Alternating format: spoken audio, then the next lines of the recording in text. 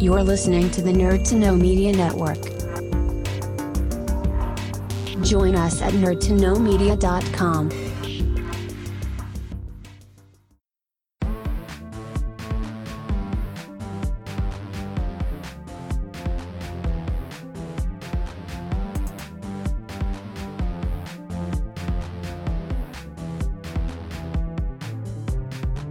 Hello and welcome to another episode of Doing It for the Exposure, the show that loves a good hustle. I'm your host Mannequin Blue, and today's special guest is the world-traveling dancer, pole artist and burlesque performer Daria De Colette. Hello, how are you? I'm good, how are you? Good, I'm very excited to be here. This is my first ever podcast interview and I'm a huge podcast fan in general, so I'm psyched. Oh, well, we're really happy to have you, and you're actually the first person that has reached out to me that I've never met before, which is very exciting because we're growing. Cool, awesome, exciting. So Daria, why don't you tell us a bit about what you do? Okay, so I do quite a few different things, I suppose. I'm really a dancer, like that's where it all started. I started doing ballet from a really young age. Like, I guess my mom was like, we need to get her out of the house for an hour. Let's throw her into this and see what happens. She definitely did not expect me to still be doing it 20 plus years later. But anyway, so I did like danced and did, ballet and jazz, and then did drama and all that kind of stuff when I was a kid, all the way up through school. And then I was doing the Leaving Cert, and everyone's like, oh, I'm going to do law, I'm going to do veterinary, I'm going to do medicine. And I'm over here like my little musical theatre showgirl heart beating out of my chest, being like, I just want to dance forever, And my parents, God love them, were actually super supportive and were like, okay, if this is what you really want. So I did 3 years full-time dance training after I finished the Leaving Cert. So I went to the College of Dance in Dublin for 2 years, and then I went to Broadway Dance Centre in New York for another year-ish. And after that, then I was just kind of like traveling and performing and auditioning and hustling my ass off. And I started doing pole somewhere along the way. And then this is a massive nutshell, but like, once I decided to move back to Ireland, I made the transition into burlesque, and that's the kind of long story short version, I suppose. I suppose you could say that you're classically trained. Yeah, I would say I probably am classically trained. I still technically say that I train in ballet, although, it's been a while since I've moved back to Ireland and I haven't had as much training as I normally would, but yeah, I did ballet for like 20 years, not to super high standard, but I had like Russian ballet teachers at one point, so it was pretty hardcore for a while. Yeah, they don't play around. Oh, I can imagine. And you say you're not high standard. Oh, you know us Irish, right? We're always like, do a bit of dancing, that's grand, it's grand. Yeah, I'm no expert or anything, I just dabble. Yeah. I've only been doing it for 20 plus years. Yeah. So, you started doing the ballet. How did the pole and the burlesque come into that then? So I guess I always just had seen, when pole started getting more like mainstream, I would just see people doing these like crazy, amazing tricks. And that was at a time when I didn't understand that like when you're on a spin pole, like the pole itself actually spins, and it's not like the dancer actually revolving that much on the pole. But like I thought it was like some kind of Cirque du Soleil magic, I was like, this is like, how is this even possible? So I was just always curious, and it's so, sexy and gorgeous. And I think when I became aware of Arlene Caffrey, who's obviously like our Irish pole queen, and started following her, and then I just really wanted to try it, because it seems like a really good combination of things that I loved, which is dance and then like weight training. And I was in New York at the time, and there was an amazing studio in Manhattan called Body and Pole. So I took my very first ever classes there, and I'll never forget it, because like you're holding the pole inside your armpit with 2 hands, you're squeezing everything you've got, and all she wants you to do is just lift your 2 feet off the floor at the same time, like not 1, 2 feet together.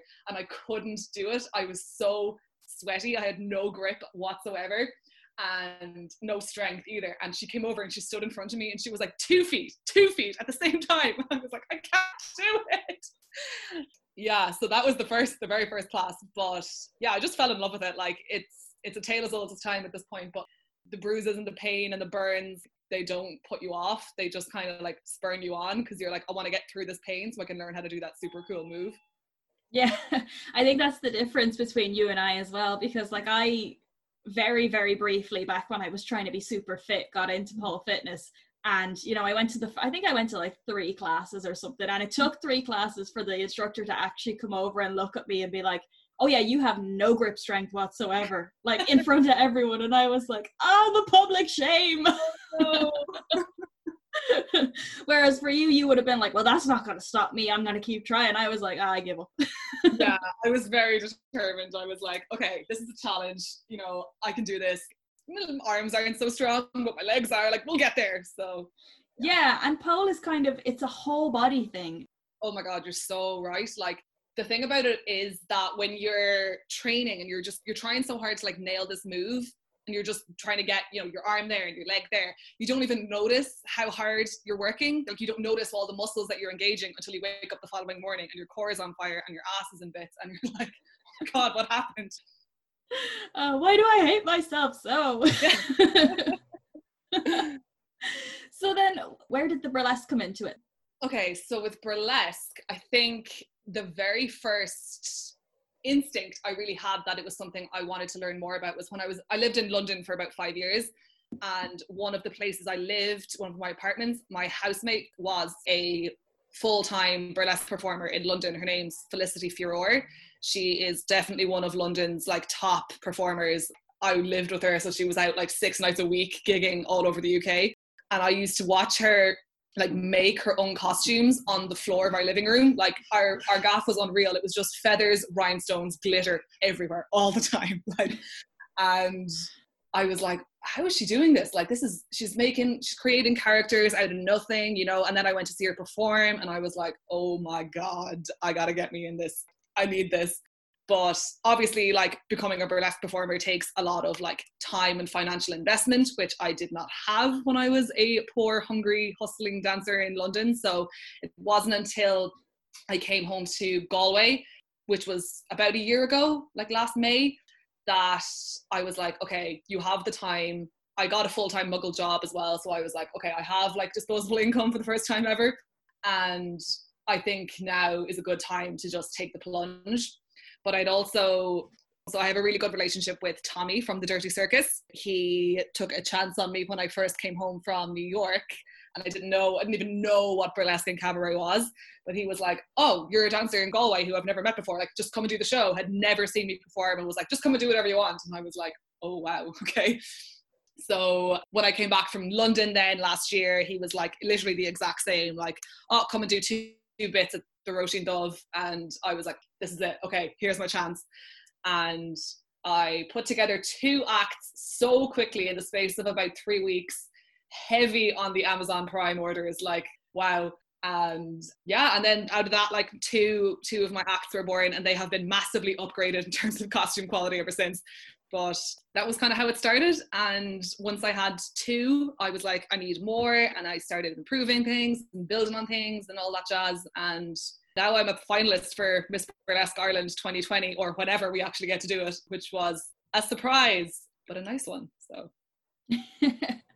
I've actually noticed that we've had a couple of burlesque performers on the show before, and they usually say something similar, is that it was something they wanted to do for ages, and they were like, I'm going to do it, I'm going to do it, I'm going to do it. And they put it off on the long finger. And then when they actually did it, it was like baptism of fire. It's, you know, similar story. You have to put something together in a week or whatever it is. Is that kind of the standard? I don't think so, really. Like, it's funny you say that, because I remember listening to your episode with Memphis Shell, who's a really good friend of mine, and she had a story just like that. You know, it was also kind of last minute and thrust upon her. But I think generally speaking, no, because I think in the short time that I've been in, like, doing burlesque in Ireland, stuff tends to get booked up quite early. This is in normal times, obviously, but like my calendar for 2020 at the end of February was already like, I had bookings up until November. So I feel like things get booked, generally they do get booked quite far ahead. But yeah, it just happened to be like that one time. But Tommy is actually notorious for like changing his mind on me last minute or getting me in on something like super last minute, because he knows I'll never say no to him. So I think Memphis said that as well. She said something about Tommy's the dirty circus, right? yes, yeah. Yeah, I think she said similar, where he can call her last minute and say, "Oh, just throw something together, it's fine, whatever," and she just does it.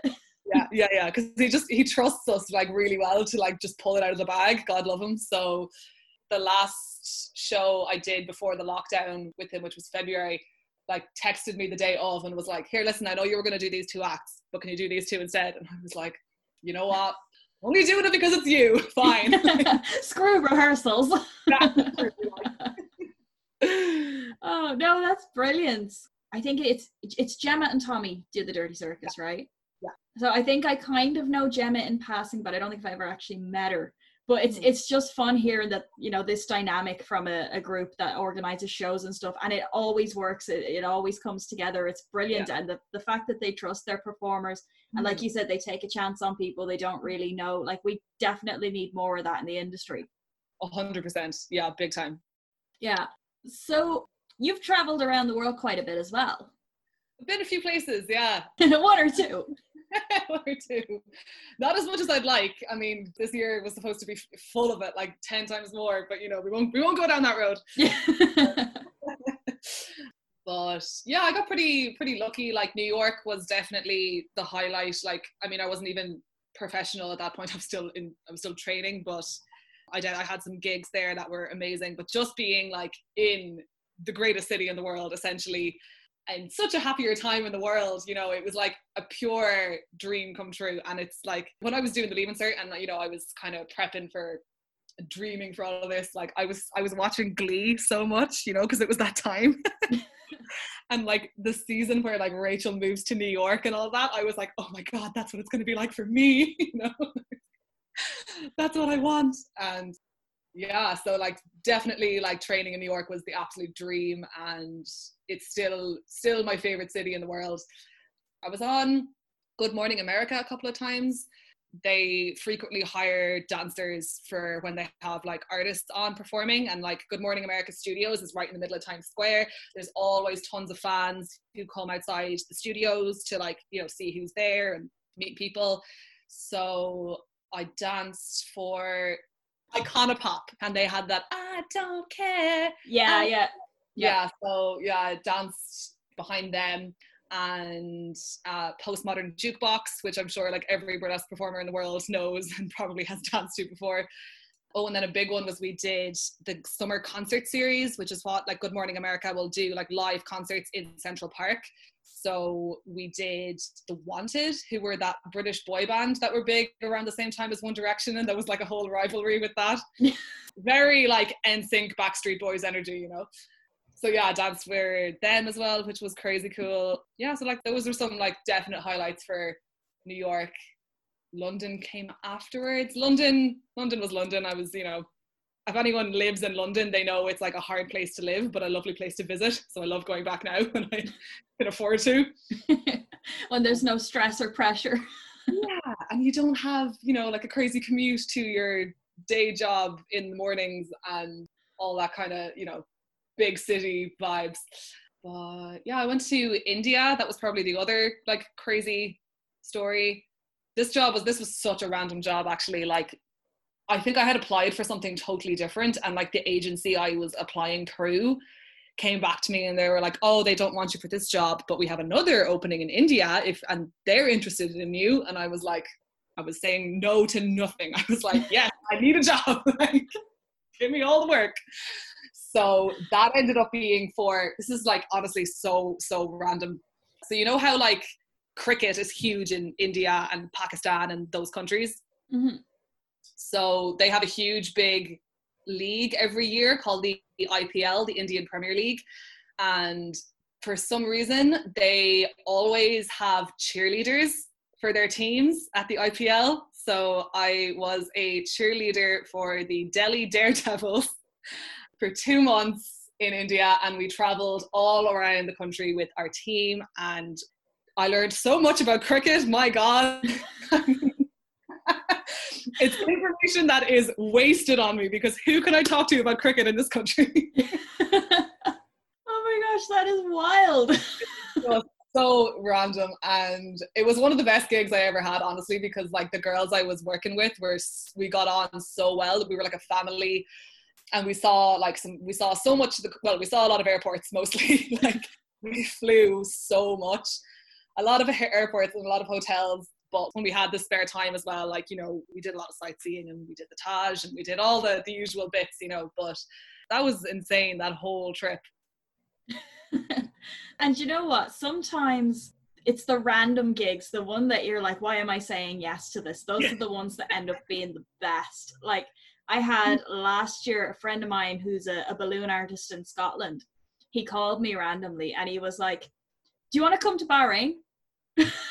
I was just like, what are we doing in Bahrain? And he was like, oh, we're just making balloons. And it was like me sitting there on the phone and being like, how do I say no to this? You know, so I was like, yeah, I'll totally go to Bahrain. And, you know, unfortunately, that ended up not going ahead because it was, you know, right as lockdown was happening that we were supposed to be flying out. I think it was like the week before lockdown hit or something. We got a call and we're like, yeah, we can't really have you over. But it was just like the randomest thing because they do this like Formula One festival every year. So they were just going to fly us out to make balloons. It was so random. I can guarantee it probably would have been so cool if we had actually gone. But it could have been class. Like, yeah, sometimes stuff is just so like out of the box and you're like, I just have to go with this and see what happens. I just want to know. Like, yeah. This is a thing that we do as artists is we hustle so much that no matter what the job is, we just take it and we take as many as we can and we're like, well, I'll fit them in. I'll fit them all together. Yeah. It'll work out. Nothing pains me more than having to say no to something because I already have something booked. Like, yeah. Or the thing that's been killing me lately has been saying no to gigs because we're still in lockdown and people are calling you to do parties and stuff and you're like, I can't. That, yeah, I'm sure like you're obviously getting more of that than I am for sure, but that would hurt my soul so much as well, massively. So soul destroying. Oh God, what a time to be alive. Yeah. And as well as that, like this year was the year that like anybody that I've talked to has said, oh, this was going to be my year. I was going to travel. I was booked to go here and there. You know, I was booked out till Christmas. Yeah. It was good. This was gonna be the year, and now we're all kind of sitting here going, what do I do next?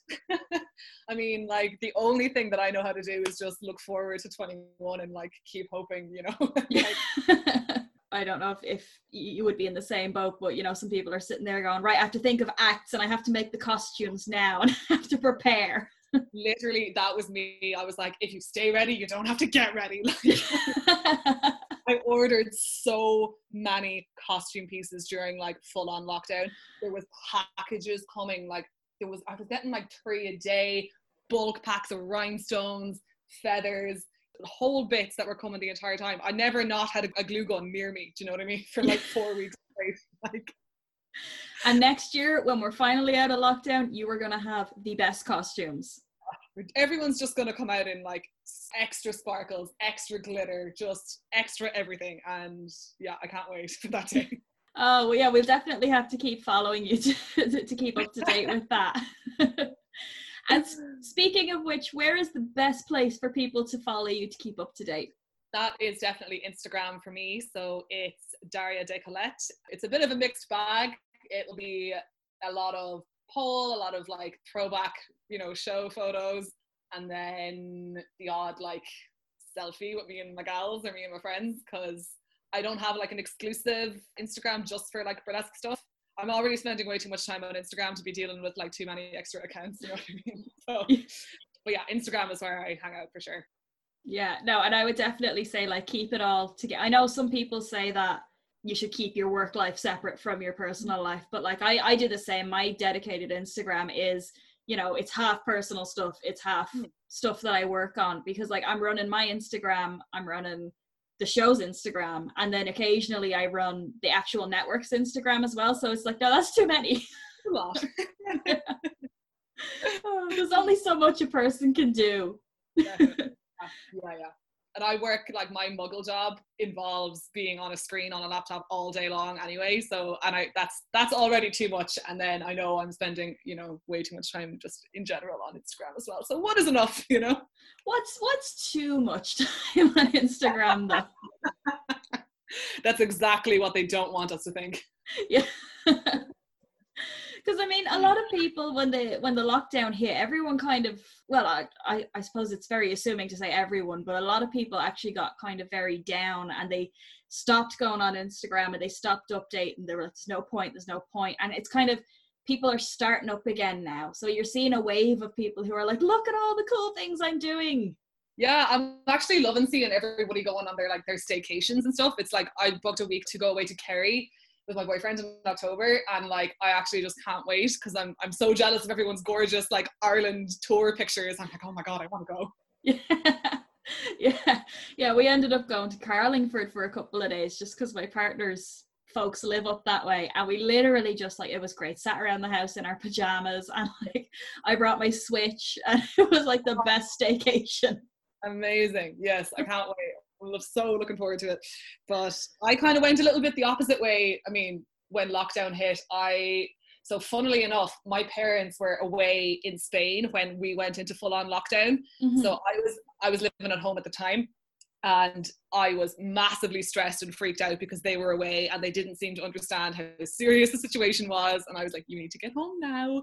So I was very kind of, you know, anxious about all that, obviously. And I was kind of rummaging around in my attic for some reason, and I found my old teenage diary, and I sat down and I started going through it, and it was just the most hilarious, cringe-worthy stuff. And I was like, I just got to put this up on my Insta story real quick. So I read out like an excerpt from like my diary when I was like 14 on my Insta story, and like, I got so much response from it. Everybody was just like, this is hilarious. Please, we need more. I was just like this. This is so relatable. I remember feeling this way. And so I did it for about 10 days straight. And it was a really nice distraction for me because I was so stressed about my parents being away. And it was just hilarious. Like, and it made me cringe so much. I couldn't even read half of it out myself because, like, you know, it's just so embarrassing. But it was so funny, and so many people were just like loving it, you know, and I was like cracking open a bottle of wine. I was like, cool, here we are for part 7, you know. Oh my god, that sounds amazing. Oh, it was I had some like old friends as well, because I changed, you know, if I was saying anyone's names, like I had to change everyone's names, you know. It's like, oh, this boy I really fancied. So many of my old friends being like, oh my god, are you talking about this person? Are you talking about that person? Who was that? That's actually brilliant. That could be a new art form, you know, spoken word, you know, dramatic readings of diary entries. You might have cornered the market on that one. Okay, I gotta capitalize on this. Okay, we're making a new separate Instagram account just for this, I've decided. Dramatic diary, or I don't know. Oh no, that's hilarious. I had a few years back when I moved back in with my dad. It was the same thing. I was going through all my old stuff and I found my old diary, and I was like, oh god, no, oh god. But you know, I didn't have the kind of the I suppose the bravery and the disconnect from it that you had, that you could actually get up and read it. I was like, burn it, get rid of it.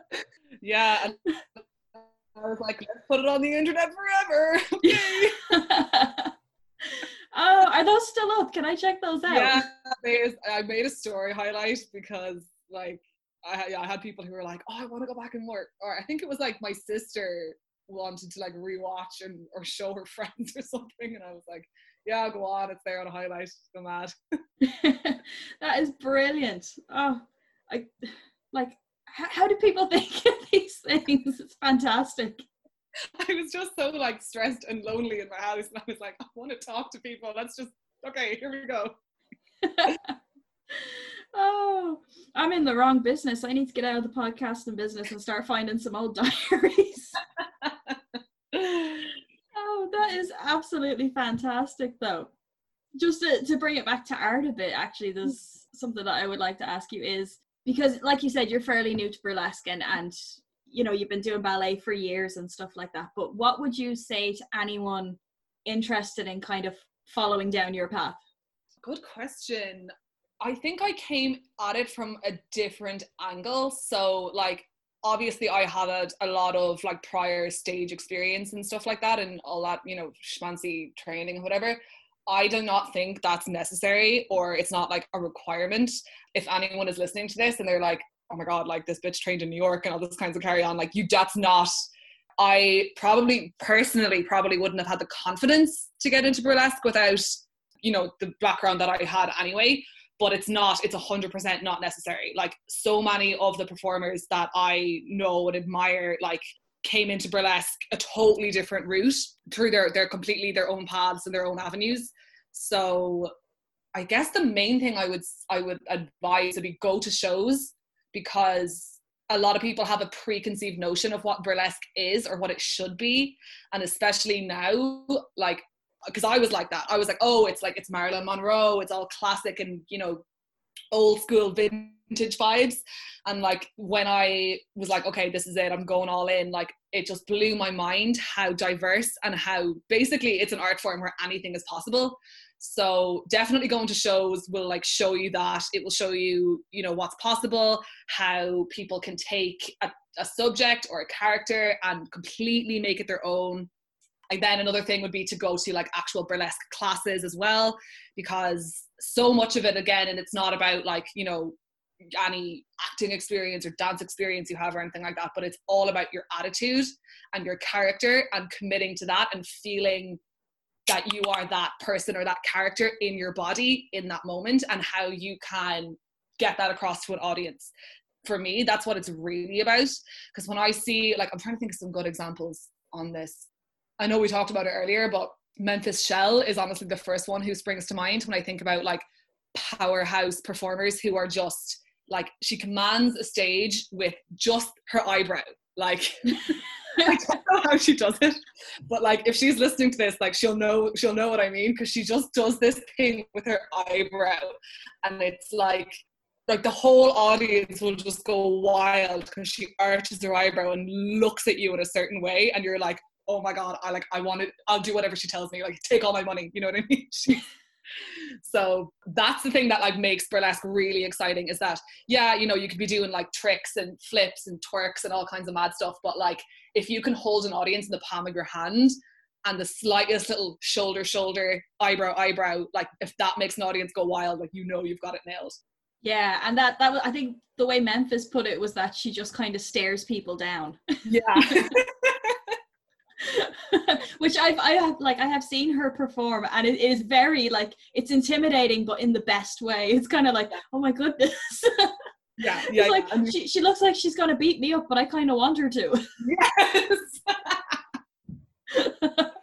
Yes, such a good way to describe it. Oh, but it's great seeing the different performers having different styles, because you have like you said, like you have people who are, you know, let's say Bonnie Boo, she does a lot of twerk and she's very high energy. She is like crazy good dancer. And then you've got like Bella Curve, who's, you know, classically trained ballerina. So she's kind of more deliberate in her movements. And then, you know, you get people like even Gala Gray, who has this very ethereal, soft kind of quality about her. And it's just amazing how they're all bringing something so different to the art form, but it all works. Yeah, it's honestly what I love about it the most, because when I was like a dancer, every audition I went to, it was always about like, do you fit the brief? Do you fit the casting director's ideal? Do you look like the other people in the cast already? Are you going to fit the costumes that we already have? Guess what? I never did. So that was always something that like I was hyper aware of back in the days, that I'd be in like auditions and I would know that I was nailing the choreography, and you'd still get caught, and then you look around and you see that, oh, I got caught because I don't look like all these other dancers, you know?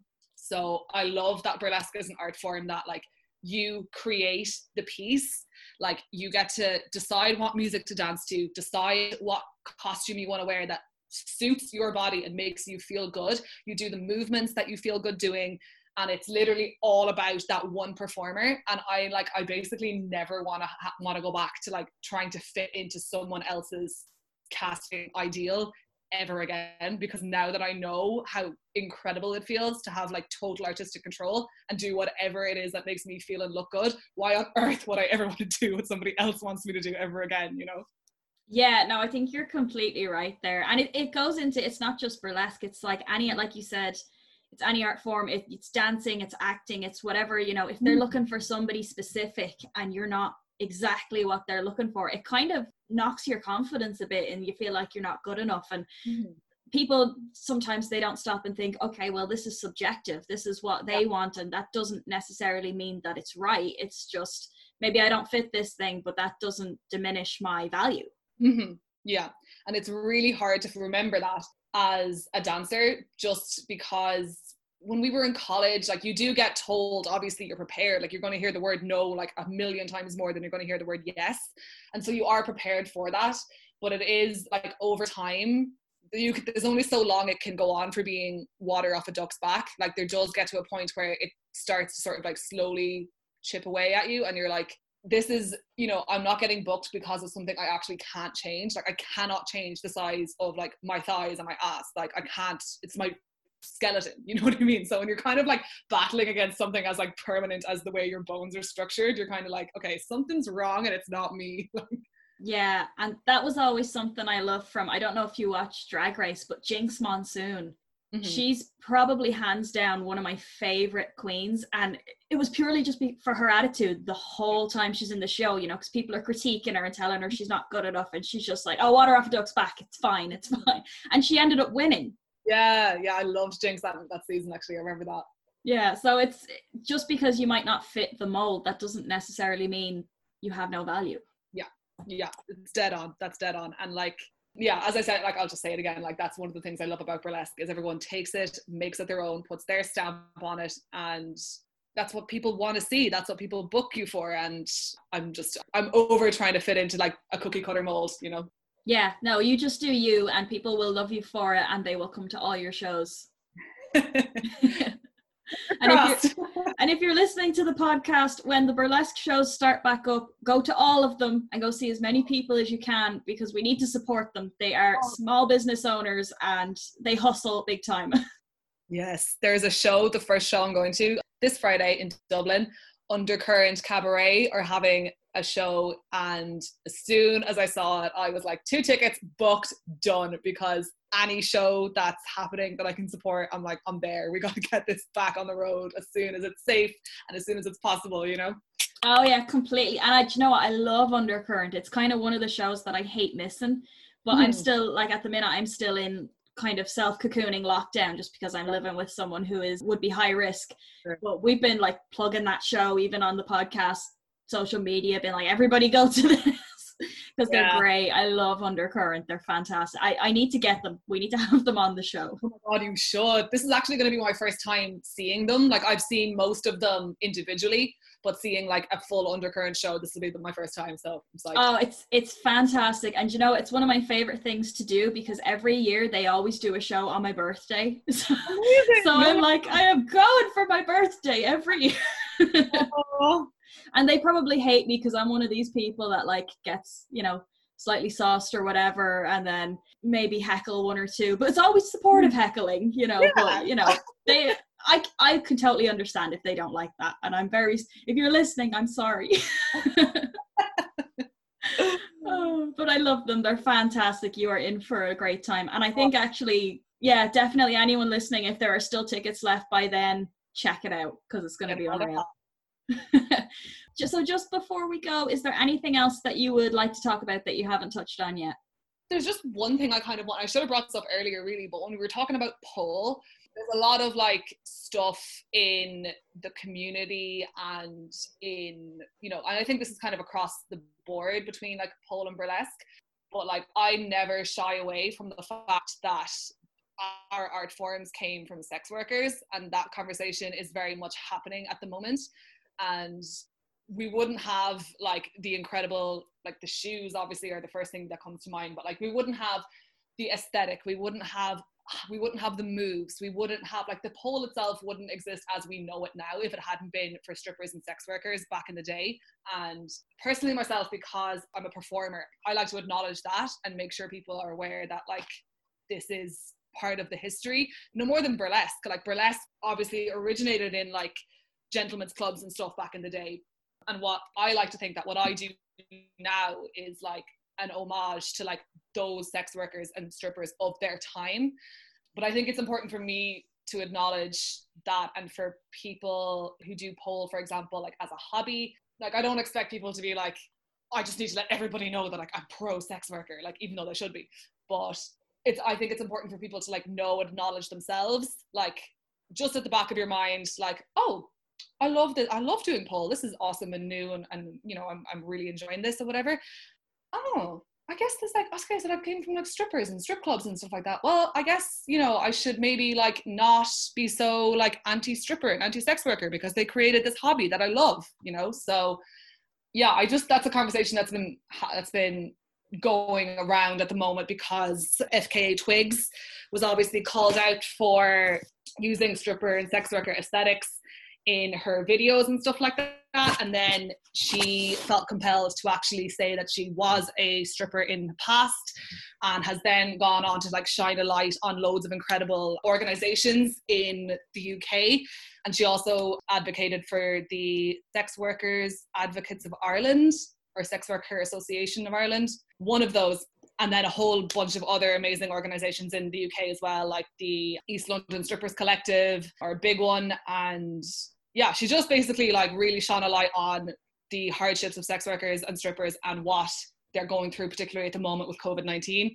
So if you want to learn more about that, you can check out FKA Twigs' Instagram. I do not know her, but you know, you should follow her and the organizations that she's supporting at the moment, because it's important to know who created the thing that you love, I think, you know?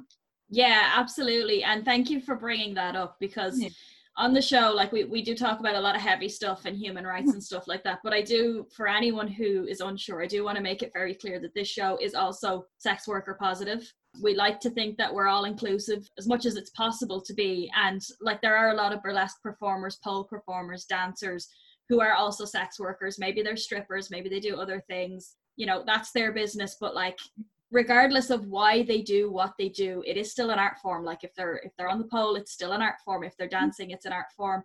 So regardless of the how, where, or why, we still very much want to support them and help them. And they're struggling just as much as everyone else is, and it's just as valid.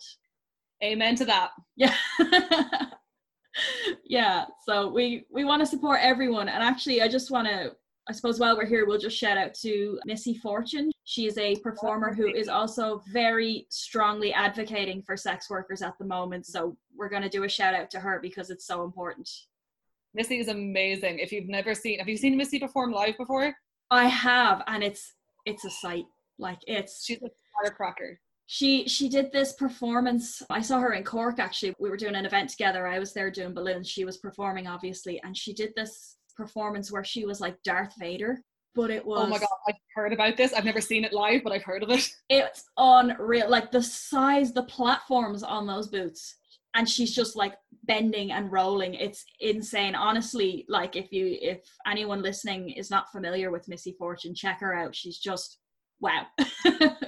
The firecracker. Like I competed with her at Miss Hell on Heels last year, and she was the only one to do a hoop. Nearly everybody else did like pole and burlesque bits, but like I'm pretty sure she like cracked open a can of beer or something at one point and like poured it all over herself, and like she had this like banging cowboy outfit on and like chaps, and it was just, oh, she's an absolute beaut. Definitely like check her out, follow her. We love Missy.